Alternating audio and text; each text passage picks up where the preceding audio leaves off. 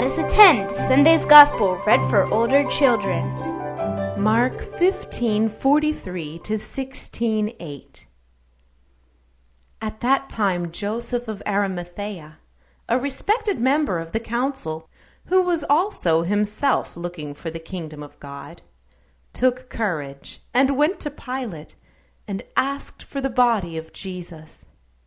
And Pilate wondered if he were already dead, and summoning the centurion, he asked him whether Jesus was already dead. And when he learned from the centurion that he was dead, he granted the body to Joseph. And he bought a linen shroud, and taking him down, wrapped him in the linen shroud, and laid him in a tomb which had been hewn out of the rock. And he rolled a stone against the door of the tomb. Mary Magdalene and Mary the mother of Joses saw where he was laid. And when the Sabbath was past, Mary Magdalene and Mary the mother of James and Salome bought spices so that they might go and anoint him. And very early in the morning, on the first day of the week, they came to the tomb at the rising of the sun. And they were saying to one another, "Who will roll away the stone for us from the door of the tomb?" And looking up, they saw that the stone was rolled back. It was very large. And entering the tomb, they saw a young man sitting on the right side, dressed in a white robe. And they were amazed. And he said to them, "Do not be amazed. You seek Jesus of Nazareth, who was crucified. He has risen. He is not here.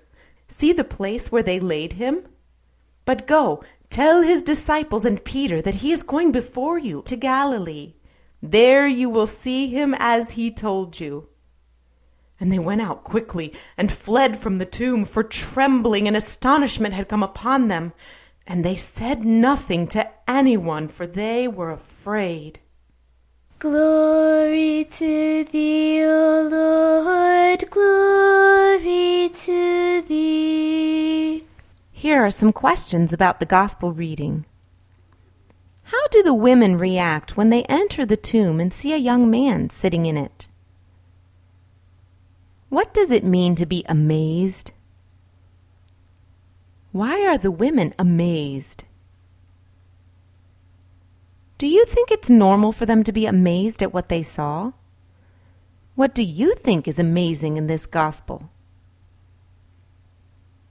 Why do you suppose the young man tells them, "Do not be amazed"? Would the young man tell you, "Do not be amazed" at what you found amazing in this gospel? Why or why not? Let us attend Sunday's Gospel read for older children is a production of the Antiochian Orthodox Department of Christian Education in partnership with Ancient Faith Radio.